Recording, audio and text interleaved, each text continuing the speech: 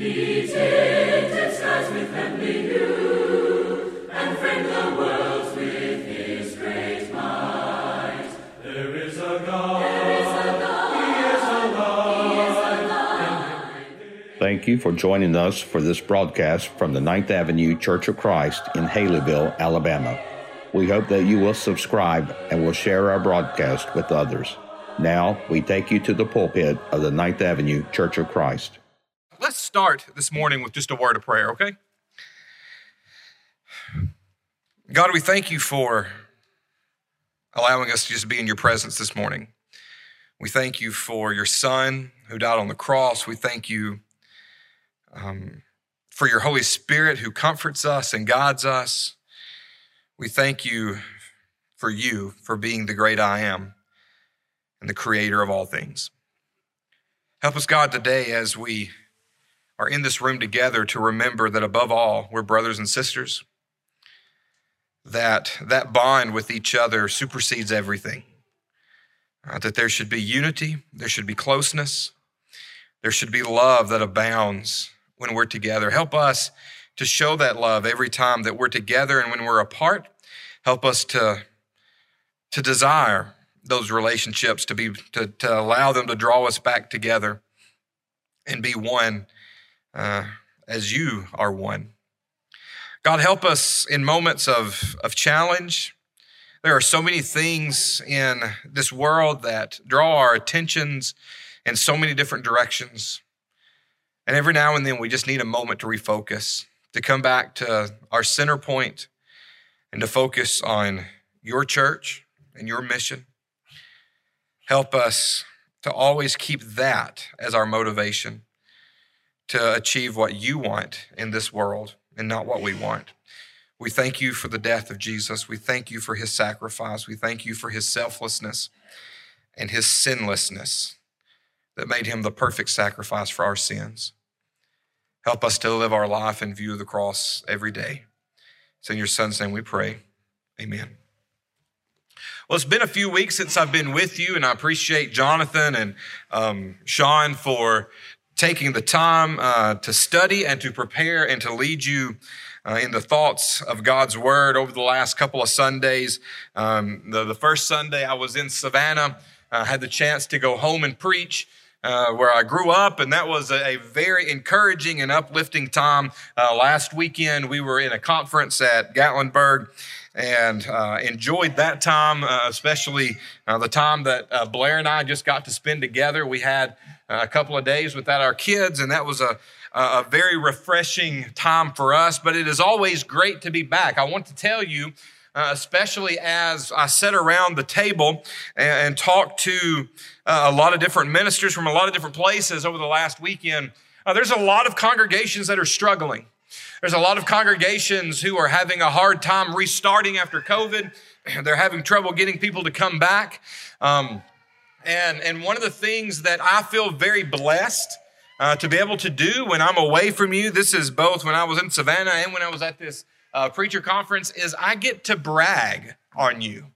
I get to talk about the positive things that are happening, the positive momentum that we have, the growth that is occurring.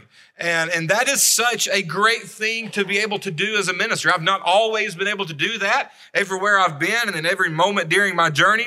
But this particular moment I was able to talk about nothing but the good things that are going on within our church family. And I'm so grateful for that in our relationship and in our walk together as brothers and sisters. Before we get started, let us begin this morning with Mark chapter 16, starting in verse 14. Jesus says this, this is what is written. Later, Jesus appeared to the 11 as they were eating. He rebuked them for their lack of faith and their stubborn refusal to believe those who had seen him after he is risen. Now, this isn't the point of this passage, but one of the things that jumped out at me, and really that hit me last night, maybe for the first time, is the fact that the disciples, the 11, the apostles, as great as they were, there were moments in their journey with God that they were called what? Stubborn. Stubborn. Say that word, stubborn. Have you ever been stubborn in your relationship with God. Stubborn is when God wants one thing and you want something else, and you push back on what God wants because of what you want. We've all been guilty of that, and I find some comfort that even the apostles struggled with that. That makes me feel that maybe in my life, I'm not so bad sometimes. They overcame it, which we need to as well. But keep going. And he said to them, go into all the world and preach the gospel to all creation. Whoever believes and is baptized will be saved, but whoever does not believe will be condemned. And these signs will accompany those who believe in my name. They will drive out demons. They will speak in new tongues. They will pick up snakes with their hands. And when they drink deadly poison, it will not hurt them. They will place their hands on the sick and they will get well. I want you to go back with me, though, and think back to these words. Whoever believes and is baptized will be saved, but whoever does not believe will be condemned. We've been very blessed as a church family over the last 6 weeks. Coming into today, we've had 6 baptisms. And if you can't say amen to that, then there's something wrong with you. We've had 6 baptisms, amen? But one of the things that I want you to understand is that if you've not had that moment in your relationship with God, it doesn't matter how many we have. If you've not had that moment, then you're lost. And I want you to know this morning that it is my desire, it is our leadership's desire, it is all your other brothers and sisters' desire, and ultimately it is Jesus' desire that you hear his words, that you believe his words, and that you react to those words by being baptized so that you can be saved, so that you can be freed from the bondage of sin. You may think that, hey, I'm living my life, I'm doing great, I'm doing fine. But when you have a life of sin that you're living, when you're living in that direction, if you're not living in a salvation direction with God, you're living in a sinful direction away from God, no matter how many times you come and sit in the church pew. I want you to know that Jesus' desire is for you to be saved and be part of this spiritual family this morning. And I hope that as we talk about things today, even though our conversation today is going to be called what I call family talk, you know, it's for the family. If you're not part of the family, if you're not part of the kingdom, I want you to know that this morning you can change that. And you can become a child of God and you can be saved from your sin. So I want you to know that this morning. This morning, as I kind of prayed to begin with, I want us to talk about the idea of refocus. We've come out of a challenging time. We're still in challenging times. There's a lot of challenge when there's unknown and uncertainty. That is always going to be part of life. But there are times in our life that we get so focused on other things that if we're not careful, our relationship with God suffers. Not in the fact that we're doing bad things, but just that it's not the most important thing. It's not the most prominent thing. And as I think about the church, we are the one church of Christ, the one church of God, the way, as Jesus calls it. We are the way that the world sees love. We're the way that the world sees God. We're the way that the world sees forgiveness. That is who we are. And we have a very important mission.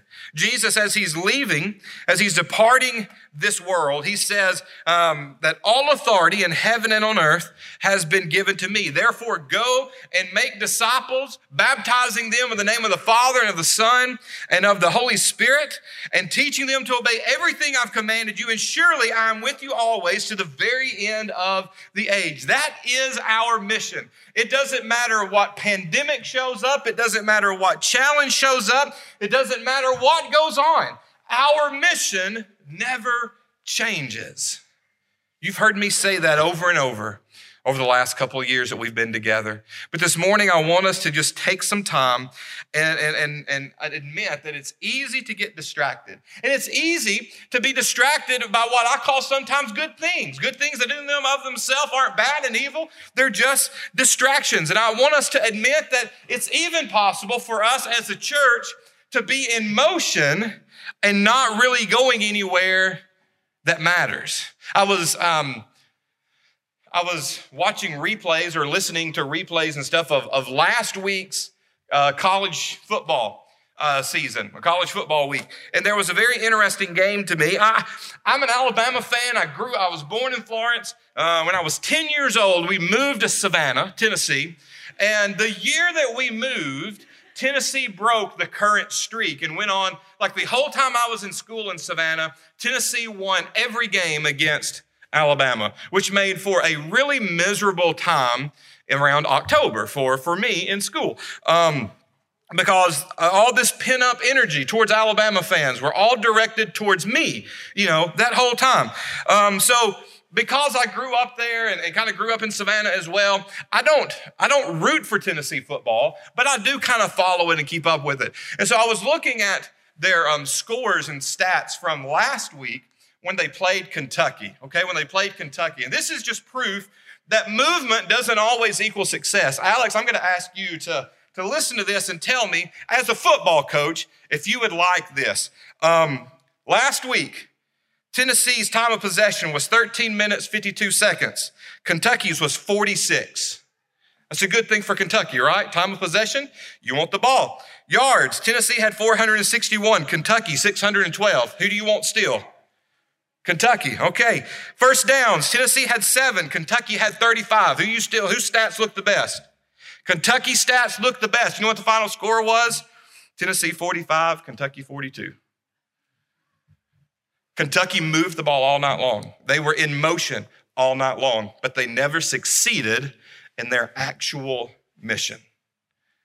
And as a church, we can have ministries going, we can have opportunities going, we can have classes going, we can have worship going. And if we're not careful, we can have all the moving parts. And if we're not focused on the right thing, we don't have the success that God wants us to have. So what I want us to do for just a few moments, is I want us to talk about some focus steps, some things that we can do to make sure as a church family as a whole, and you can do this in your own life. This is really geared towards us as a body, some things that we can do to make sure that we're focused on the right thing. Here's the first thing. Don't focus on distractions. Don't focus on distractions.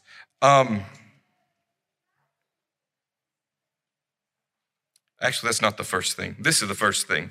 Don't be content with normal. Now you're wondering what the second thing it fleshes out as. Here's the first thing. Don't be content with normal. I want to describe something to you, and this is really from a pre-COVID kind of thing. There were a lot of normal things that happened pre-COVID that once COVID happened, really changed. And the most prominent one for churches was what happened to our worship assemblies for a period of time. They went away. Our worship assemblies became virtual. And I'm going to tell you, I feel very blessed for this to have happened during a time that even though maybe we weren't able to be together, that there was still some connectiveness and there was still some spiritual connectiveness that even though we were in different places, when we worshiped on Sunday morning, we were still united in the Spirit. And I think that was always important for us to remember. But we craved normalcy, didn't we, for such a long time? And we're getting some of that back. But we craved normalcy. And pre-COVID, normal looked like class. We're talking about church services for a minute. Class, worship again, class on Wednesday, correct? That was normal. And then all of a sudden, normal is nothing. And then the new normal became, we're going to have worship on Sunday morning. And then it became, we're going to have 2 worships on Sunday morning. And then it became, we're going to have 2 worships on Sunday morning, and we're going to put class in the middle of it. Then we're going to add Wednesday night. Then we're going to go back to everything being normal the way it was, because that was what we were used to. And then there was just a lot of moving parts, wasn't there? But we wanted normal, right? But is it possible that normal isn't always biblical? Is it possible that we can be so focused on normal that we've lost biblical? I want you to challenge you with that question as we look at this idea. So in Malachi chapter 1, Malachi deals with this in a couple of different ways, but I want you to read these words with me. Malachi chapter 1, the Lord of the heavens army says to the priest, a son honors his father and a servant respects his master. If I am your father and master, where are the honor and respect I deserve? You have shown contempt for my name, but you ask, how have we ever shown contempt for your name? You have shown contempt by offering defiled sacrifices on my altar. Then you say, how have we defiled the sacrifices? The Lord, you defiled them by saying the altar of the Lord deserves no respect. When you give blind animals as sacrifices, isn't that wrong? And isn't it wrong to offer animals that are crippled and diseased? Try giving gifts like that to your governor and see how pleased he is, says the Lord of the heavenly armies.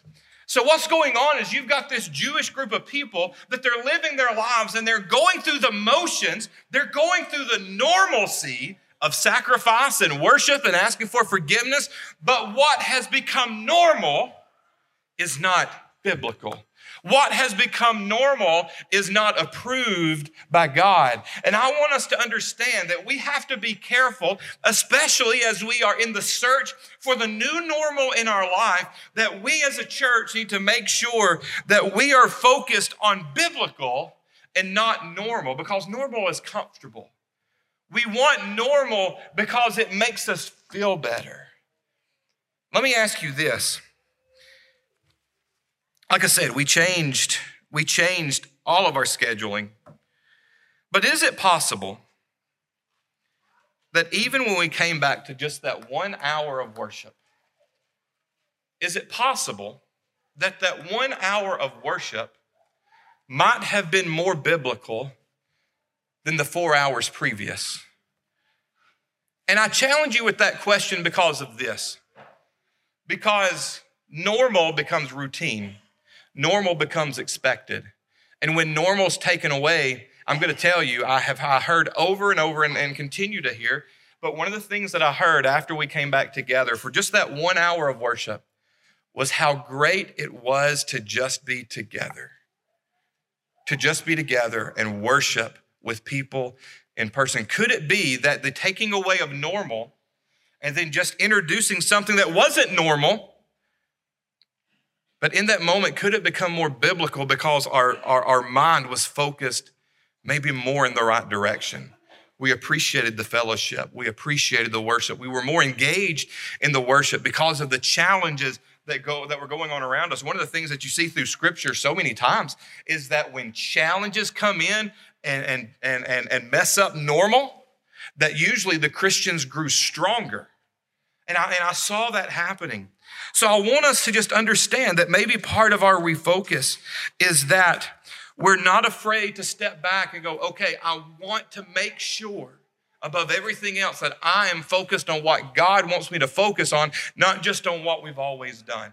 And that's a hard thing to do sometimes from a church life, from just my normal life. But let's make sure that we're focusing on biblical and not normal just for the sake of normal. All right, let's go to the next idea here. Don't focus on distractions. Don't focus on distractions. Paul begins as he's writing Timothy.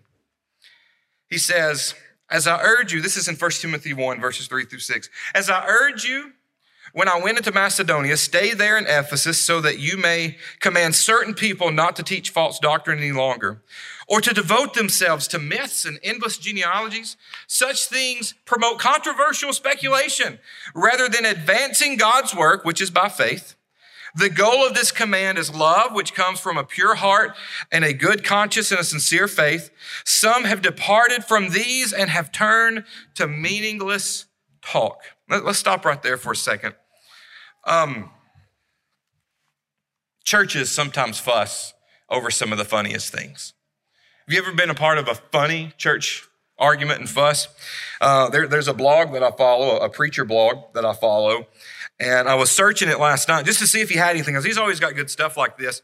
And he had listed 25. We don't have 25 of them. I just have a few of them.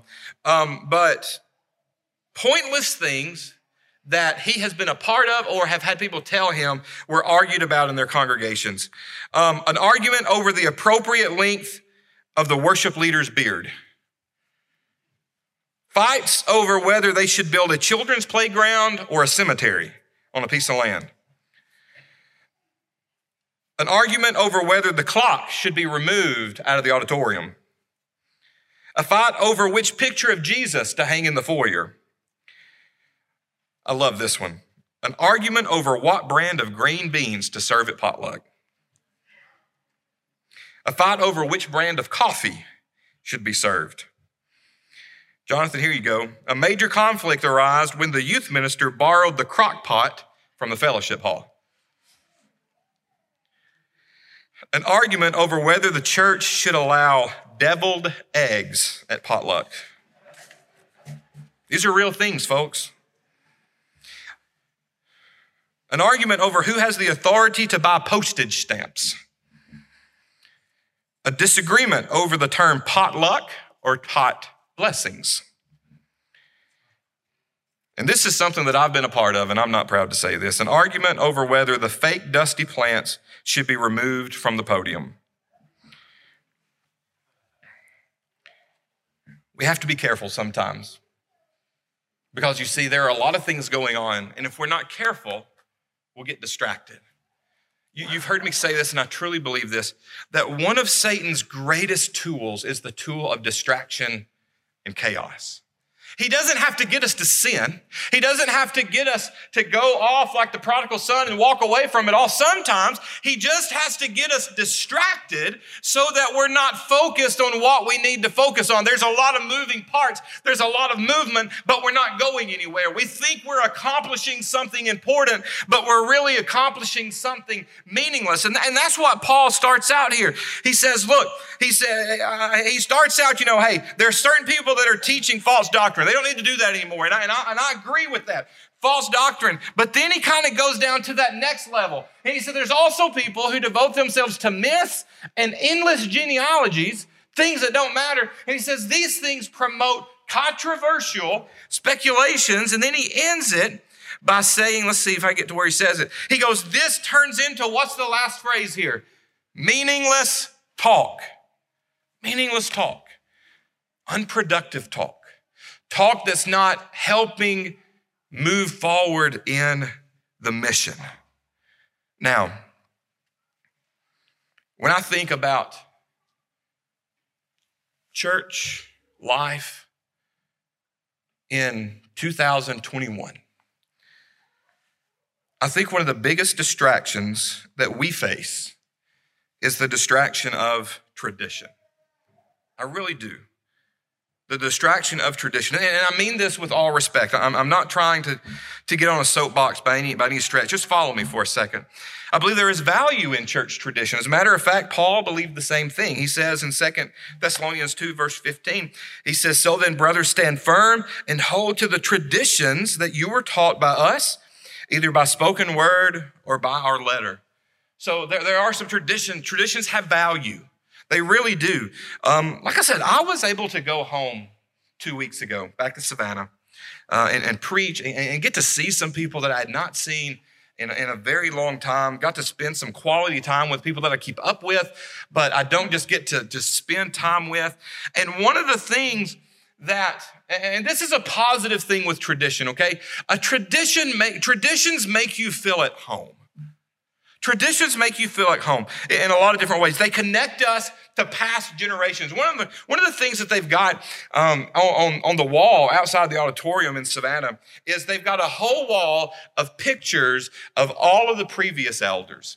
And there's a lot of pride in that for me because two of my great-grandfathers are on that wall. And then on the other wall are the current ministers. And another one of my grandfathers is on that wall. That we have a great tradition in the Savannah Church of Christ. Up until just recently, my family had a continual an active membership role in that church for 67 years. And that tradition means something to me. It connects me to my grandparents and my great-grandparents. Many of you have that same connection here. And it's such an emotional connection. Traditions create home environments. There's things that you can talk about. How many of you have ever spit crickets for fun? Raise your hand. Anybody? Just me. You know why? Y'all are all looking at me like, what is wrong with you? That is a Savannah Church of Christ youth group spring retreat tradition. It doesn't make a lick of sense. But we buy a big old box of crickets and we have a competition the last night. See who can spit them the furthest. Doesn't make any sense. But it's important to us. And the people that win carry that trophy home with a lot of pride. And that's a connection. It makes you feel at home. Now, there's a lot more serious traditions than that. Traditions bring us comfort. Traditions bring us comfort. They create fond memories. Some of my fondest memories, and I think about maybe a church tradition, is dinner on the ground at the Pine Hill Church of Christ, where my dad's family is from. After homecoming, every year, people just go and sit. One of the things that I've talked to a lot of you about, and this is a traditional thing, is we're in what you still, some of you consider the new auditorium and the old auditorium.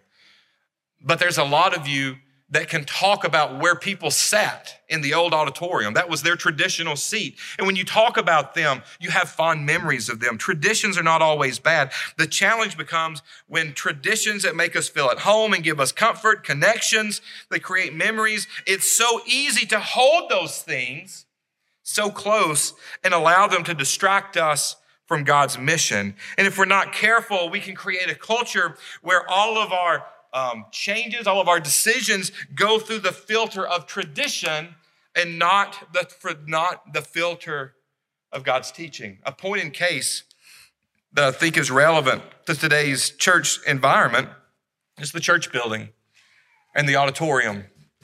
How many of you used the phrase this morning, "We're going to church"? We did. Is church a place you go?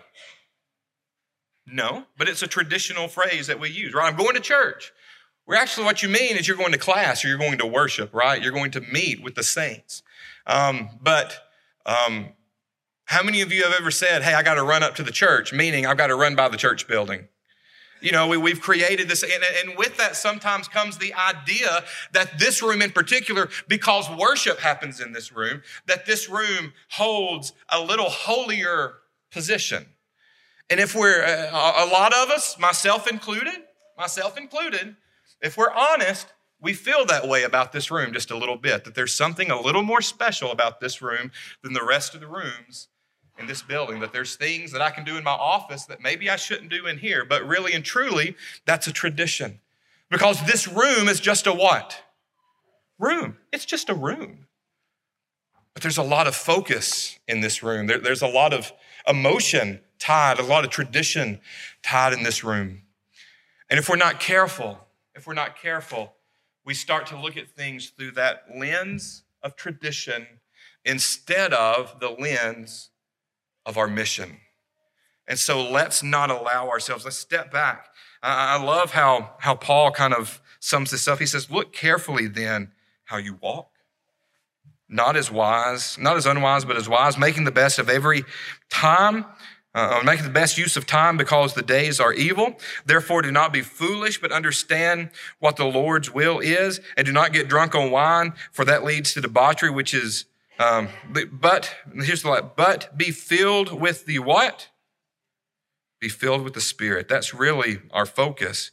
Addressing one another in psalms and hymns and spiritual songs, singing and making melody to the Lord with our heart, giving thanks and for everything to God the Father in the name of our Lord Jesus Christ. That's supposed to be our focus.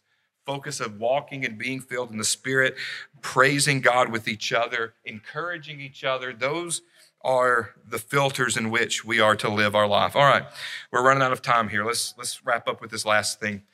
Maybe the most important focus step is be devoted to prayer.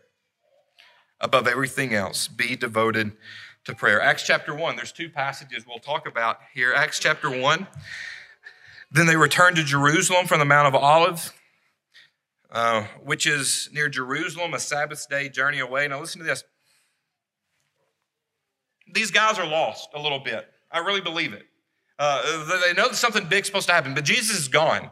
The guy that they had followed for 3.5 years is gone. Now, after his death and his burial, they all just kind of went back to work and did their own thing. Then he came back and finds them all spread out. And at least they're back together here, but they're waiting on something. They don't know exactly what they're waiting on. They're waiting on the Holy Spirit, but they don't exactly understand what they're waiting on at this point, I don't believe. And so they're all together. And when they had entered, they went up to the upper room where they were staying, Peter and John and James and Andrew, Philip and Thomas, Bartholomew and Matthew, James, the son of Alphaeus, and Simon the Zealot, and Judas, the son of James. All these with one accord were, say this with me, devoting themselves to prayer. together with the women and Mary, the mother of Jesus, and his brothers. What happens when we devote ourselves to prayer? Look, just a few verses later in the next chapter, when the day of Pentecost came, they were all together in one place. You know what I'm going to assume, and I think this is a fair assumption, that they were still doing? They were still praying with each other. Suddenly a sound like the blowing of a violent wind came from heaven and filled the whole house where they were sitting. They saw what seemed to be tongues of fire that separated and came and rest on each of them. All of them were filled with the Holy Spirit. Now, there's other things that we can talk about here, but I want you to know this, and I truly believe that this is true today because we're promised this, that when we devote ourselves to prayer, God empowers us with his Spirit. The Holy Spirit empowers those who pray. Now, are there times that things that we read in the New Testament and the Holy Spirit look different in the way he functions today? Yes, absolutely. We can have that conversation at another time, but I do want you to understand from that moment on that when we devote ourselves to prayer, we can be assured that we will be empowered by the Holy Spirit to accomplish the mission and the will of God. The mission and the will of God. I want us to stop right there tonight. As we gather back for our replug, we're going to dive a little bit deeper into some of this stuff. Another point that I've got that we're not going to necessarily talk about today because of our time. But I want you to know that as we continue to move forward as a church, as we continue to focus on the mission, that we have to do it in unity. We have to do it in love. We have to do it together. Let's remember that we are the one church that Jesus built, and we have one mission. And let's accomplish that together. Let's go to God in prayer as we close. God, I thank you for our time together. I thank you for this room filled with people who this morning decided I'm going to seek the presence of God. And I appreciate that, God. And today, as we close, I pray that your Spirit convicts us to step back and refocus and reevaluate, to make sure that we're moving in the direction that we need to move, to make sure that we're focused on your mission and not our own mission. God, I pray for those who have not even become part of the mission because they're not your child yet. And this morning, God, just convict them. Just convict them to make that commitment, to make that decision, to have their sins washed away, to do what Jesus says, to just believe and be baptized so that they can be saved this morning. Be with us as we leave this place today. Help us to be a light in our community. Help us to be a light in the world. It's in your Son's name we pray. Amen. There is beyond the azure blue a God concealed from human sight. If this program has been beneficial to you, please consider subscribing on YouTube, Apple Podcasts, or your favorite podcast provider. Also, we'd love for you to leave us a 5-star review, which will greatly assist us in getting the message of God's love and salvation to others. We'd love even more for you to join us in person. We are located at 2309 9th Avenue in Haleyville, Alabama. You can also check us out on Facebook, Instagram, and Twitter. Be sure to join us again, and until then, remember, we are a Church of Christ caring for its community.